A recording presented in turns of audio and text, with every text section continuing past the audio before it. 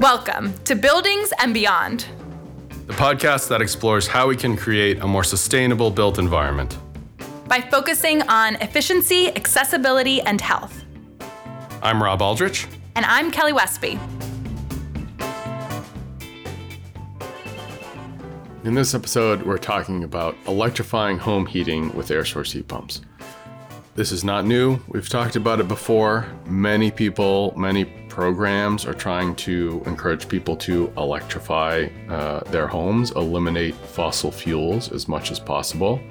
This can make a big difference in CO2 emissions, which is the primary policy goal. In this episode, we're specifically talking about low and moderate income folks, working with low and moderate income folks to help them electrify their homes. You'll hear the abbreviation LMI, and that's what that stands for, low and moderate income. If you aren't familiar, you'll hear that a few times. In this episode, I talked with John Harrod. John is a home performance contractor and HVAC contractor in central New York. He started a company, Snug Planet, several years ago, though he is now merging with Halco, a larger HVAC and home performance company in New York State.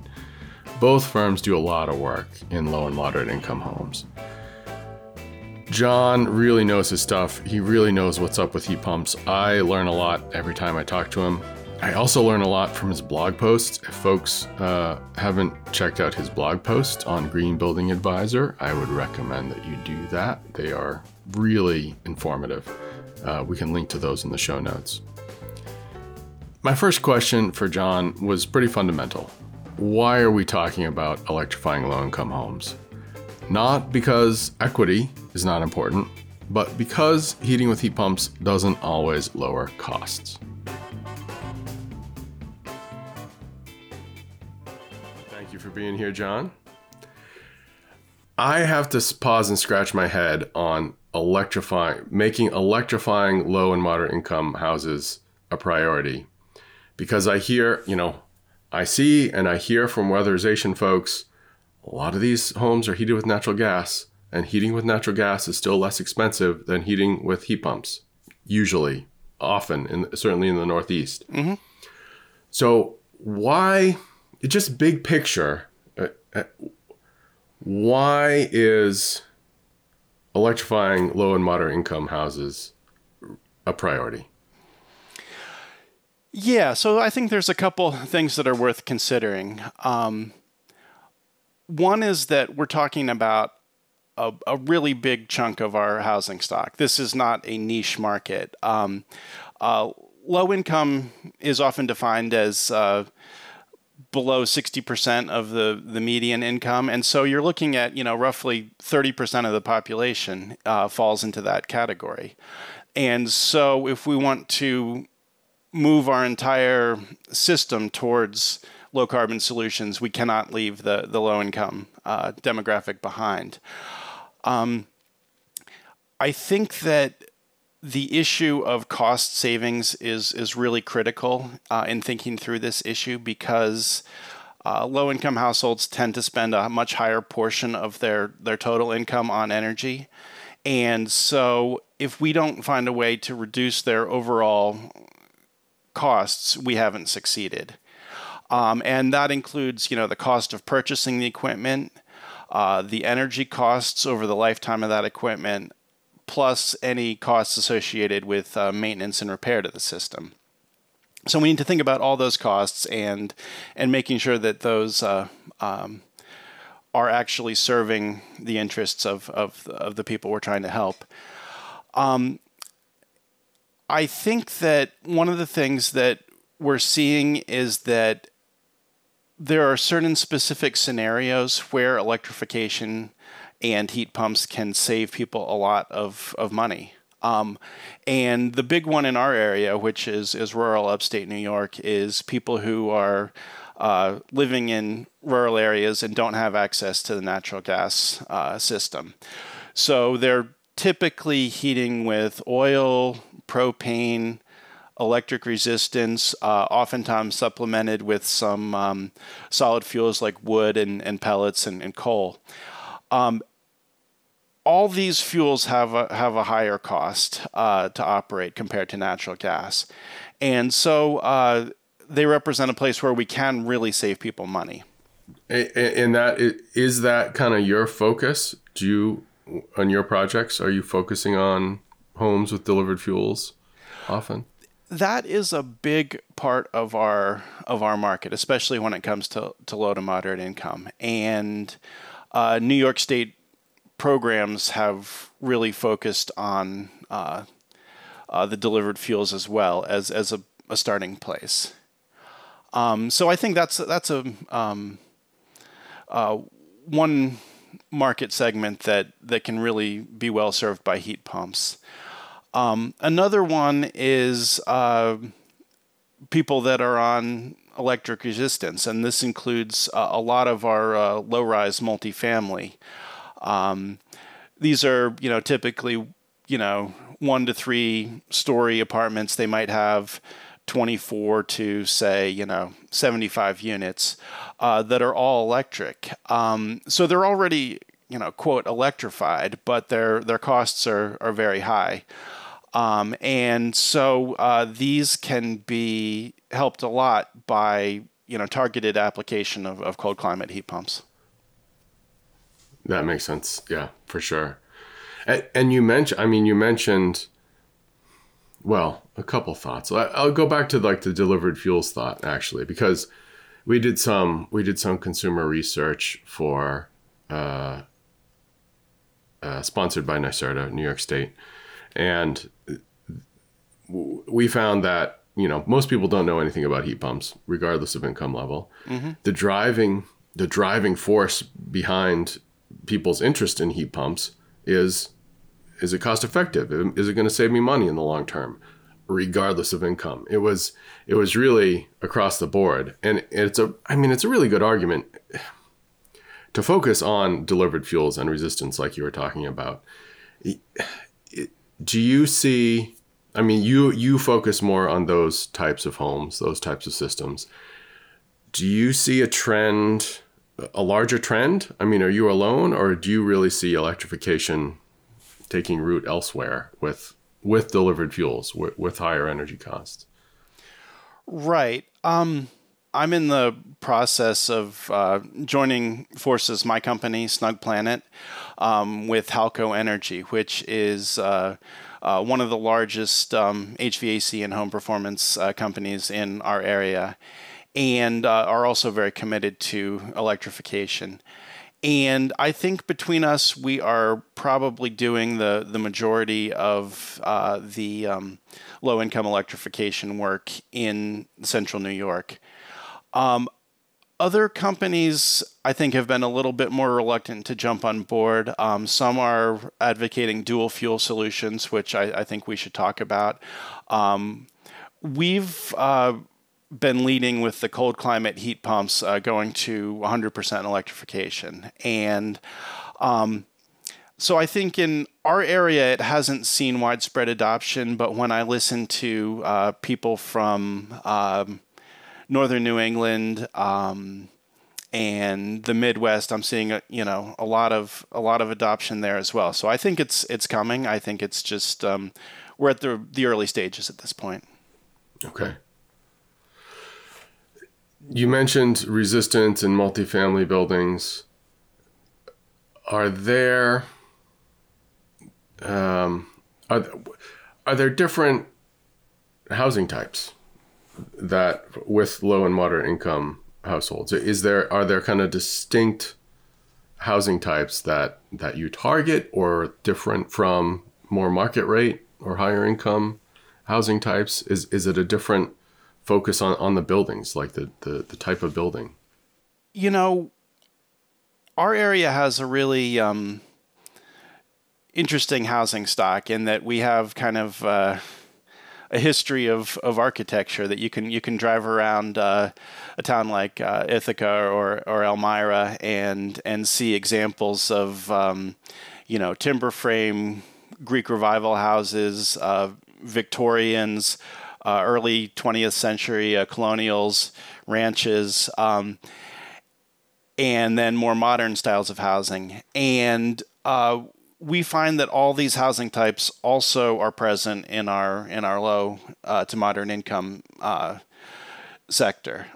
So we see a lot of that there. A couple housing types that we see a lot more of when we're dealing with LMI customers are manufactured housing, and then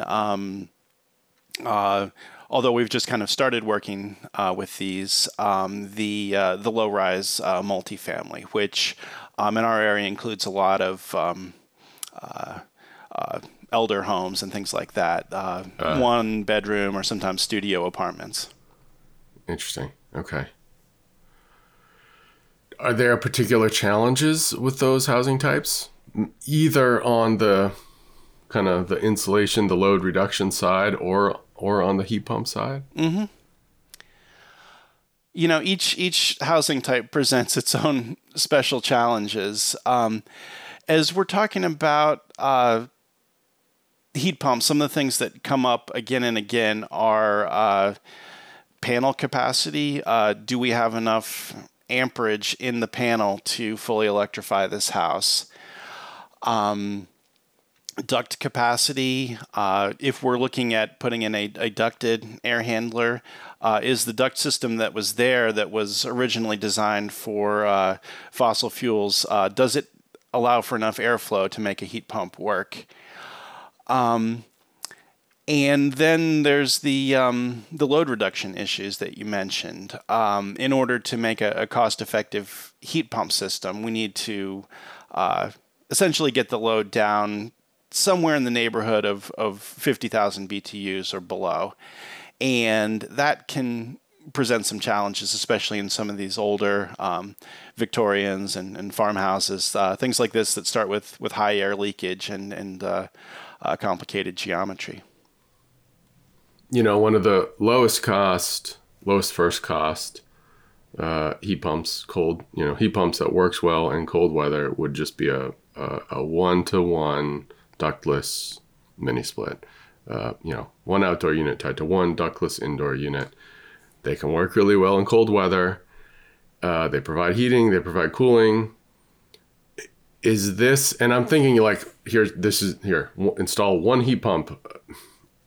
I'm kind of asking this question tongue in cheek, but look, here's the lowest cost heat pump you could install. Yeah. Is that viable in an apartment, in a manufactured home, in, other types of low? Here, we'll install one good cold climate heat pump, use it for cooling, and try to offset as much heating as possible. Is that a viable approach? I think there's a lot to be said for that approach. We can get, 1-to-1 ductless heat pumps up to 24,000 BTUs or larger. And the 1-to-1s are relatively quick to install. They have reasonable electrical requirements. They tend to have high coefficients of performance and a good modulation range. So in a lot of ways, they're great products. The main challenge that we run into in applying those is cases where they can really only serve a part of the house. You can make a meaningful dent in people's energy use by putting one of those in the open floor plan, kitchen, living room part of the house. It still means that they will need some kind of supplemental heat in the bedrooms, especially in very cold weather. One approach we've been looking into for the multifamily apartments, these are typically, something like 500 or 600 square feet with a common area and a bedroom, is just putting a single head in the common area of that space, and then using a through-the-wall circulator fan to move heat and cooling between the main space and the bedroom. And as you said, a lot of those homes, a lot of those apartments are already electrified. A lot of them have resistance to start with. So that may be not a heavy lift. I mean, it may be the panel size might be okay. The panel size is typically great because, we're taking out a baseboard circuit and we're putting in a heat pump circuit that has about the same amperage. It would typically be a 15 to 30 amp circuit. So we're not adding a lot to the electrical load of that apartment. And we also know that we have space in the panel. In one project that we're actually proposing right now, we're planning to repurpose the baseboard circuit, and instead of having it come into the living space to feed a baseboard, send it out through the wall to be a dedicated circuit for the disconnect, and that way we can avoid having to fish new wires through the finished apartment. That won't always work. It has to be,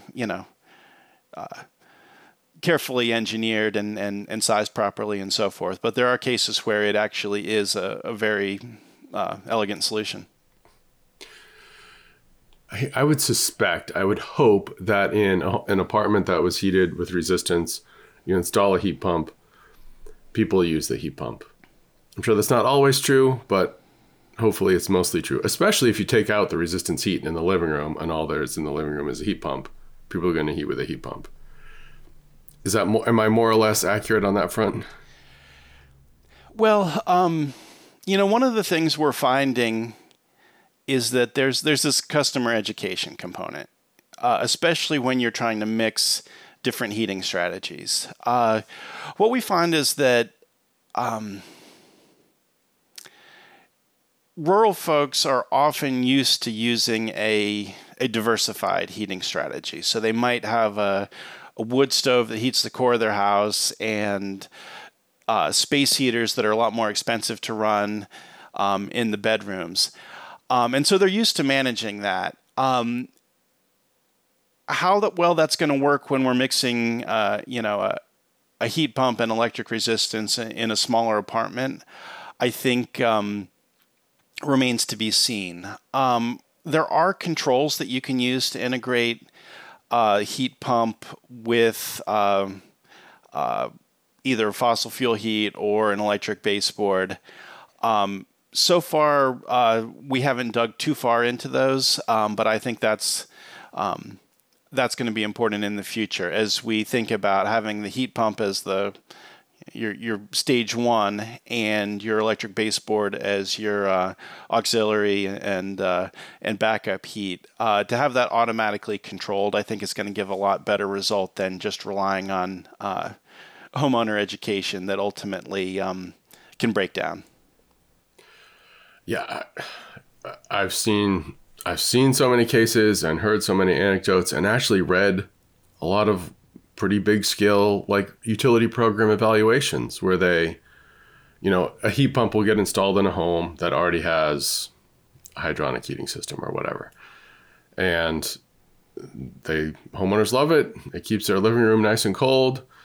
Winter comes, they turn off the heat pump and use the boiler for heating all winter.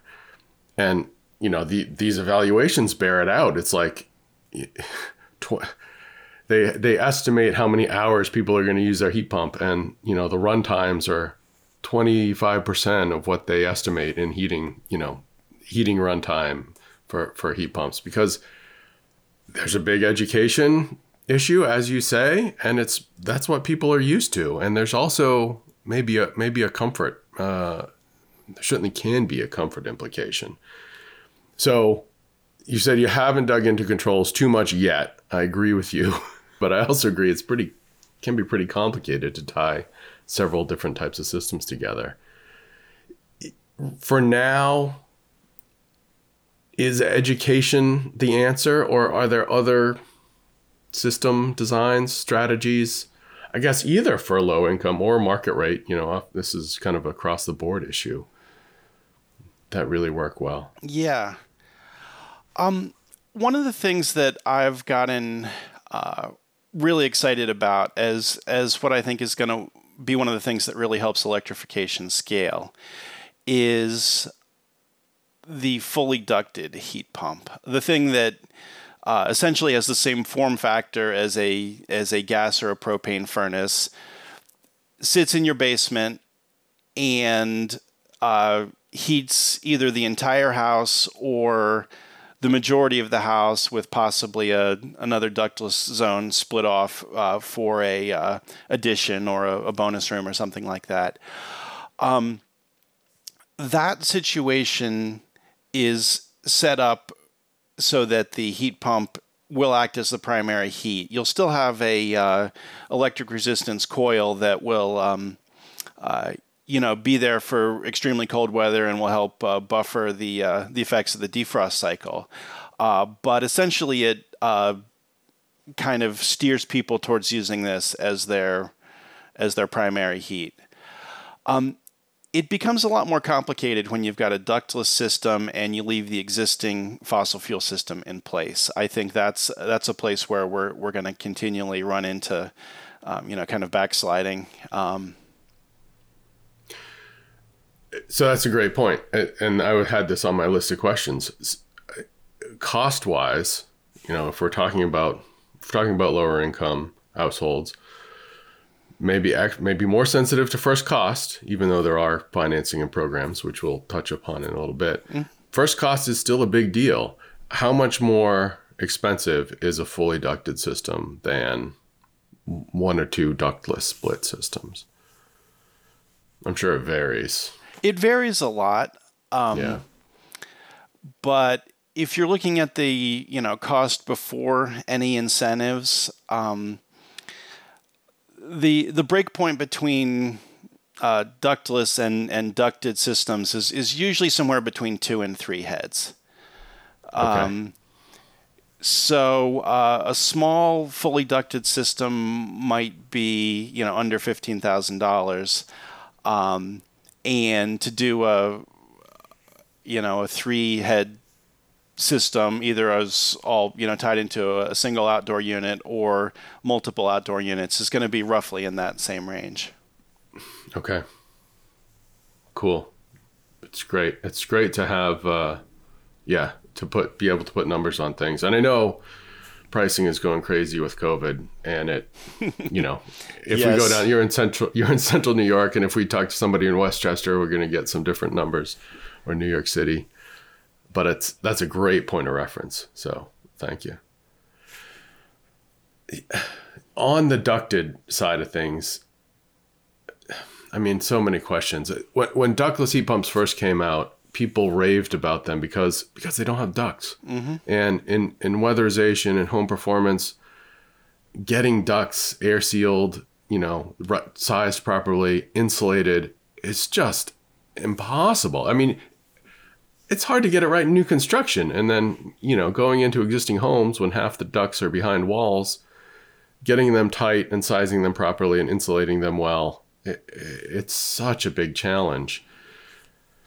But it's kind of coming around. The limitations of ductless heat pumps for full electrification are also hard to ignore, as we've been discussing. So, I mean, do you have an approach when you go into an existing home with a duct system, how to make that duct system good enough to handle the heating and cooling with a new heat pump? Yeah.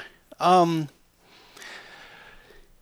answer is that most of the time what we end up doing is taking a whole house approach. So we look at, are there cost-effective opportunities for insulation and air sealing so that we can bring the load down? And typically the old fossil fuel system that we're removing was significantly oversized already. Yeah. And it will be even more oversized once we do the load reduction. So we might have had ductwork that was sized for, an 80,000 or 100,000 BTU furnace. And so to meet the airflow requirements of, say, a 3-ton, 36,000 BTU air handler is possible. We're finding that our, in terms of airflow per BTU, heat pumps require more than twice as much airflow as even a high efficiency fossil fuel furnace. So we need to make sure that duct capacity is high in our priority list. We can also look at targeted improvements to the duct system, not necessarily upgrading all the supply runs, but focusing a lot on the area right around the air handler itself, and specifically the return and the filter, because that's a place where a lot of resistance can be avoided by upsizing that return, using a thick pleated filter with a low pressure drop. And what we found is that most of the time we're able to get these duct systems to work well. When we go and test the static pressure after we're done, we find that it's within the target that we've been shooting for. Nice. Cool. How about sealing? Do you have any strategies? I mean, do you seal if there are ducts in an attic or a crawl space where you can get at them? Yeah. Attics require special attention because they're, for most of the time, they're outside the thermal boundary and they're a place of extreme hot and extreme cold. If we can make a case to encapsulate that attic and bring it inside the thermal boundary, we can avoid a lot of the losses from ductwork. We don't see as much attic ductwork in our area as I know that is common in downstate regions and as you go further south, and that's a good thing. With ductwork in with ductwork in crawl spaces and basements, our primary approach has been to try to bring those spaces inside the thermal boundary. Cool. And so that heat losses to those spaces still end up within the house. We still want to seal the ductwork to gain control of distribution and to solve air quality issues, but we don't worry as much about the thermal losses. So one other question related to ducted systems, and you mentioned dual fuel. I think full electrification, if you can make it happen, is that's obviously everybody's kind of goal. That's kind of the carbon goal, the policy goal, and hopefully really for homeowners, if they have one heating system, that's kind of lower cost, lower maintenance, lower replacement cost when that has to go. But where do you see kind of dual fuel heat pumps? So, which is kind of a furnace plus a heat pump in one kind of appliance. Where do you see that being practical or viable or effective? Yeah, I will say that, being a kind of, climate guy and electrify everything advocate, I was originally not a huge fan of dual fuel systems, and it's taken me a little while to warm up to the idea. For one thing, most of the dual fuel heat pumps on the market are not so great at colder temperatures. When you look at a lot of the equipment that's out there, its performance falls off pretty dramatically as you get below about 35 degrees. And so we're finding that we end up switching over to fossil fuels somewhere at that 35 degree level. Now, that being said, I think there are some real advantages to dual fuel systems. One is that I think that people that are skeptical of going all electric, this can reduce their resistance to doing that. It provides a level of redundancy that you don't have in a heat pump, cold climate heat pump that just has a single outdoor unit. So that if the heat pump portion of that dual fuel system were to go down, the compressor or the board were to fail, you'd still have your fossil fuel heat for backup. The downside is that you end up switching over, and depending on how you design the system, your switch point may be 35 degrees. If you really want to be aggressive about it, you might design it to work down to 25 degrees, but then you are going to end up switching over. How much of a dent that's going to make in your fossil fuel use is going to depend a lot on your climate. And the further north you get, the bigger portion of your heating season is below that switchover point. So there's pros and cons. I've been really intrigued by this idea that Nate Adams has proposed, that one path to electrification would be to incentivize manufacturers to stop producing straight air conditioners entirely. Provide a incentive that he ballparked at $400 per unit for manufacturers to make exclusively heat pump capable outdoor units. And that way, every house would end up with that capability. Whether they wired it in or not would be another question. But it would essentially provide a mechanism to rapidly take advantage of that replacement cycle to get heat pumps into every house that has a central air system. I hadn't heard that suggested before. That's interesting. Well, it started out as a Twitter thread, and then started getting some serious traction in the policy world. And I think it's a pretty intriguing idea. Yeah, it's ambitious, but it's certainly something to think about. I'm gonna have to kind of mull that over. Yeah, that's pretty interesting. So do you install dual fuel heat pumps? And if so, kind of where? Yeah, so we do install them. Right now, we work a lot under New York State programs, and those programs are really geared towards cold climate heat pumps. So, things that perform well at temperatures, well below 15 degrees. They're on the cold climate heat pump list for the National Energy, or the Northeast Energy Efficiency Partnership. And so the state and utility incentives in New York are really steering us towards those cold climate heat pumps. There are cases where the dual fuel system makes more sense, either based on the customer's comfort level or the fact that the costs of the cold climate heat pump for their particular situation were just put it out of the range. Okay. What are some? I mean, we've been talking in generalities. Can you give one or two examples of just really good success stories about electrifying lower income households? I'm kind of putting you on the spot. I didn't ask you to kind of prepare any examples, but do any kind of come to mind readily?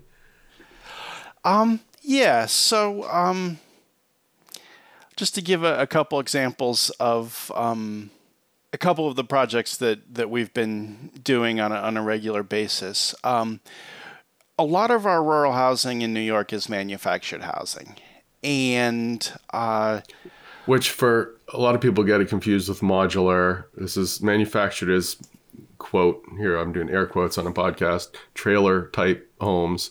That's what kind of manufactured refers to. I hear a lot of confusion, so I figured I'd jump in and say that. Yeah. So they're built in a factory and delivered to a site on wheels, and they may or may not have a permanent foundation. And this makes up a big part of our rural housing stock. A lot of these are heated by propane and oil, and end up being very expensive to operate. So one of the things we've done through this heat pump pilot program is come up with a solution for these manufactured homes. What we found works really well in these situations is to take advantage of the existing ductwork, which is typically quite undersized. And so we use that to serve just the kind of bedroom and bathroom wing of the house. We use a air handler that's converted to downflow configuration. We have some custom duct adapters that we have in place. And that way we get heat into each of those individual rooms. And then we use a larger ductless head, usually a 1.5 ton ductless head, to serve the open floor plan at the other end of the house. And that's been, I think, a pretty popular solution. We're just started doing these within the last year, and we're looking to, evaluate actual energy savings over the course of the year. But we feel like there's a lot of promise there. Cool. So happy customers, lower costs. That's so far? Yes. I mean, all Okay. subject to our follow-up monitoring, but so far the feedback has been very good. Awesome. Cool. And then another approach that we really like is kind of a comparable approach for a 2 or 3 bedroom ranch that's on a permanent foundation that might have just had electric baseboard. And there, again, we like to use a ductless high wall head in the common area and a compact air handler, sometimes referred to as a pancake air handler. These are the flat ducted systems that some of them can only handle a small amount of static pressure, and others are designed to run at higher levels of static pressure. To provide ducted distribution to the bedrooms and bathrooms down on the other end of the house. And one of the things I really like about this is that we don't end up having to put individual ductless heads in each of the bedrooms, where they'd be really oversized, oftentimes kind of physically just a major presence. And we can better match the load of these rooms to the output of the heat pump. So that when the heat pump modulates down, it's not continuously cycling on and off. You can get longer run times, less wear and tear, more comfort, more efficiency. Just the kind of thing that I know you've done quite a bit of research on. Yeah, that sounds really reasonable, kind of the proper right size. One of my pet peeves is right sizing, sizing the capacity for the load. And as you said, not finding ways not to put a head in every bedroom is, I think, generally good, because a head in every bedroom tends to be oversized. Certainly if you've done insulation and air sealing, in my experience. It tends to be oversized with all the myriad problems that come along with that, including noise and, lousy dehumidification, excessive cycling, all those things. Yeah. So how about in new construction? I think you work more with existing homes, but do you see, are we at least, I'm very frustrated to see lots of new single family homes or multifamily buildings get built with fossil fuel heating. Are you seeing a shift away from that? Are you seeing success on the new construction side? We are. It's not universal. Right now, we tend to see a transition from all electric and heat pumps being kind of the realm of the early adopters and the Tesla drivers into a much more mainstream market. So we're seeing more and more homes. I think there's still, for the high-end custom homes, there's still a big appeal of gas stoves, which is something that we need to keep working on. And so the builders do end up running gas service to the house. At that point, they've already invested in all that infrastructure, and they're less likely to go with an all-electric solution. So I do think that cooking ends up being one of the key pieces of this whole puzzle, because it's a part of the it's the appliance that we interact with a lot more than we interact with our furnace or our air conditioner. Yeah. And on lower income new construction, are you seeing similar progress there as far as electrification? I think so. Yeah, our local Habitat for Humanity has committed to all electric construction, and we've been working with them on that. They've typically been going with a combination of a single high wall unit plus electric baseboard in the bedrooms. Okay. So that's the solution that they've come up with, and our multifamily does also seem to be going a lot in the direction of all electric. Cool. All right. I think one of my last, we've been talking, I'm looking at the clock. We've been talking for longer than I thought. But one thing I did want to ask you about before we wrap is kind of programs and policies related to electrification, specifically for lower income households. What works now, and or what would you like to see? What would you like to see out there as far as incentives or financing or mandates or right, what have you? So right now, New York State has some really fantastic incentives. Our utilities participate in a statewide clean heat program that provides an incentive of $1,000 per 10,000 BTUs at 5 degrees. So for a system that provided 4 tons, 48,000 BTUs at 5 degrees, that would be a $4,800 incentive. So those are pretty significant incentives, and those are available to people across the income spectrum. New York State has also launched a pilot program through NYSERDA that provides much larger incentives for LMI electrification.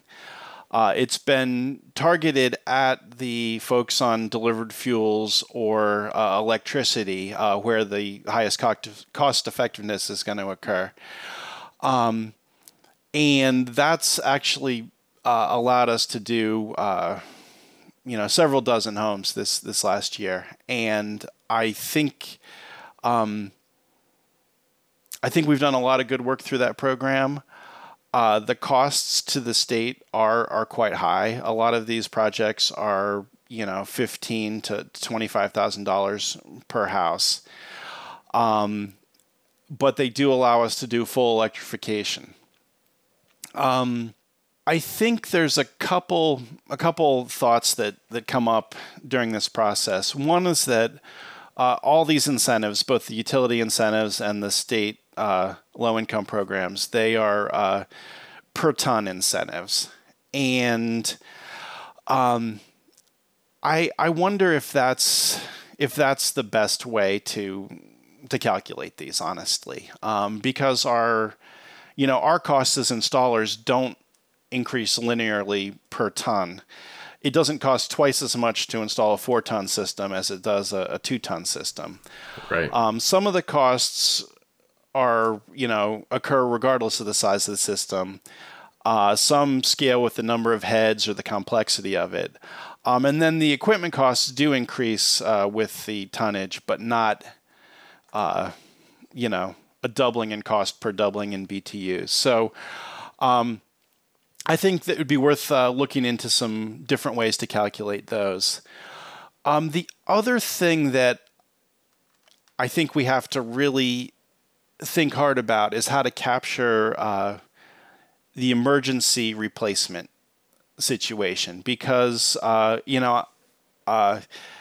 majority of heating and cooling equipment gets replaced on an emergency basis. The system fails. Now we have a no heat or no cool situation, and oftentimes it happens when the customer needs to get that up and running quickly. The state programs require evaluation and approvals, and lead to an extended turnaround time. We can usually find a way to make things happen for people quicker if it's absolutely necessary, but the real key to getting into this is to find a way to decrease the cycle time so that we can offer electrification quickly in an emergency scenario. Yeah. That's a tough nut to crack, I think. I mean, you think it's a really tough one, because you want to, design these systems thoughtfully. Yeah. You want to size them based on envelope improvements that you're going to do. I don't have a good solution, except to encourage people to, kind of get rolling with these things before their system fails. Yeah, right. And that's tough when, people are strapped for cash and are putting these expenses off till they absolutely have to. Like we all do. Yeah, that's not an LMI thing. It's across the board. Yeah. And so, these have all been kind of consumer-facing incentives, and I am just getting increasingly interested in the idea of upstream incentives where, smaller dollar investments might have more leverage and, might do more to transform the market. For example? Well, that idea that Nate Adams had floated, the idea of incentivizing manufacturers to stop producing AC-only units. Okay, cool. Yeah, it's interesting. I've talked to folks in more urban areas where everybody does have natural gas. Almost everyone does have natural gas. And the number one response I get there is we need cheaper electricity for people that switch to heat pumps. Because especially with low income households, gas is cheaper in most parts of the Northeast right now, at least, if not nationwide. That may change. There's talk about that changing, but it's not a compelling cost picture if you just kind of, without load reduction, if you just switch from gas to electric. So your rural take, I get it. Focusing on delivered fuels, that's definitely the low-hanging fruit right now. And there's a lot of delivered fuels out there. But in Queens, there are not a lot of delivered fuels. Sure. There's all these disparate challenges. Do you see any, well, I don't know. Do you have any insights on energy pricing in the future and how that may change or how that may drive demand for heat pumps? Yeah. I don't have any, kind of deep insights into the direction the market is going. But I do see, ongoing increases in wind and solar that will hopefully be driving the cost of electricity down. I also, it's so hard to know what's going to happen with fossil fuel prices because they're tied up with these, global political things as well as, macroeconomics. I don't really know what to expect with fossil fuel prices. But I think the other thing that I try to keep in mind is that getting to our electrification goals, we need to get working on it really hard right away, especially if we're going to have any chance of hitting our 1.5 or even 2 degree climate goals. But it's still going to be a 20 to 30 year process. And during that time, we have to figure out all kinds of things, including how does the grid handle this increased demand? How do we scale up our contractor network? Right now, we just don't have the trained people to do this work. And so my feeling is that at this point, if we can do these kind of projects cost effectively for people on electric resistance and delivered fuels, let's do that. Let's use that as an opportunity to build up our contractor network, work out the bugs in the technology. Possibly we'll see some cost drops in the equipment along with market changes in the energy costs. And then, 5 years from now, 10 years from now, we can really start to scale and really make deep inroads into the natural gas market. That's perfect. We wrap up every podcast, almost every podcast, with a question in 5 or 10 years, what if we were to talk again, what would we be talking about?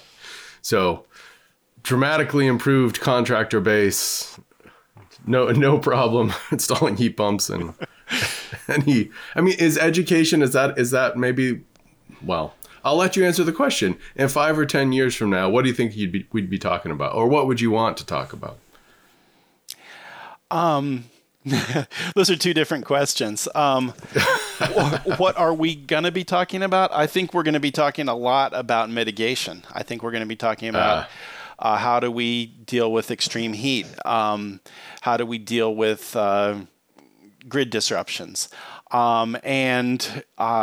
So that's what I think we'll probably be talking about a lot. I also think that we'll be talking about the next generation of heat pumps, ones that are even more efficient, that use less damaging refrigerants, and that solve problems that current systems currently don't. I think air-to-water technology is going to grow tremendously, and we're going to see, solutions for hydronics that are better than the ones we have right now.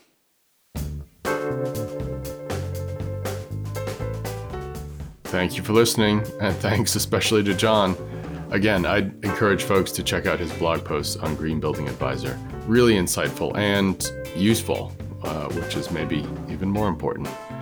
Buildings and Beyond is produced by Stephen Winter Associates. We are focused on making buildings better, more affordable, healthy, efficient, accessible, sustainable, making buildings better all around. Check us out at swinter.com. That's swinter.com.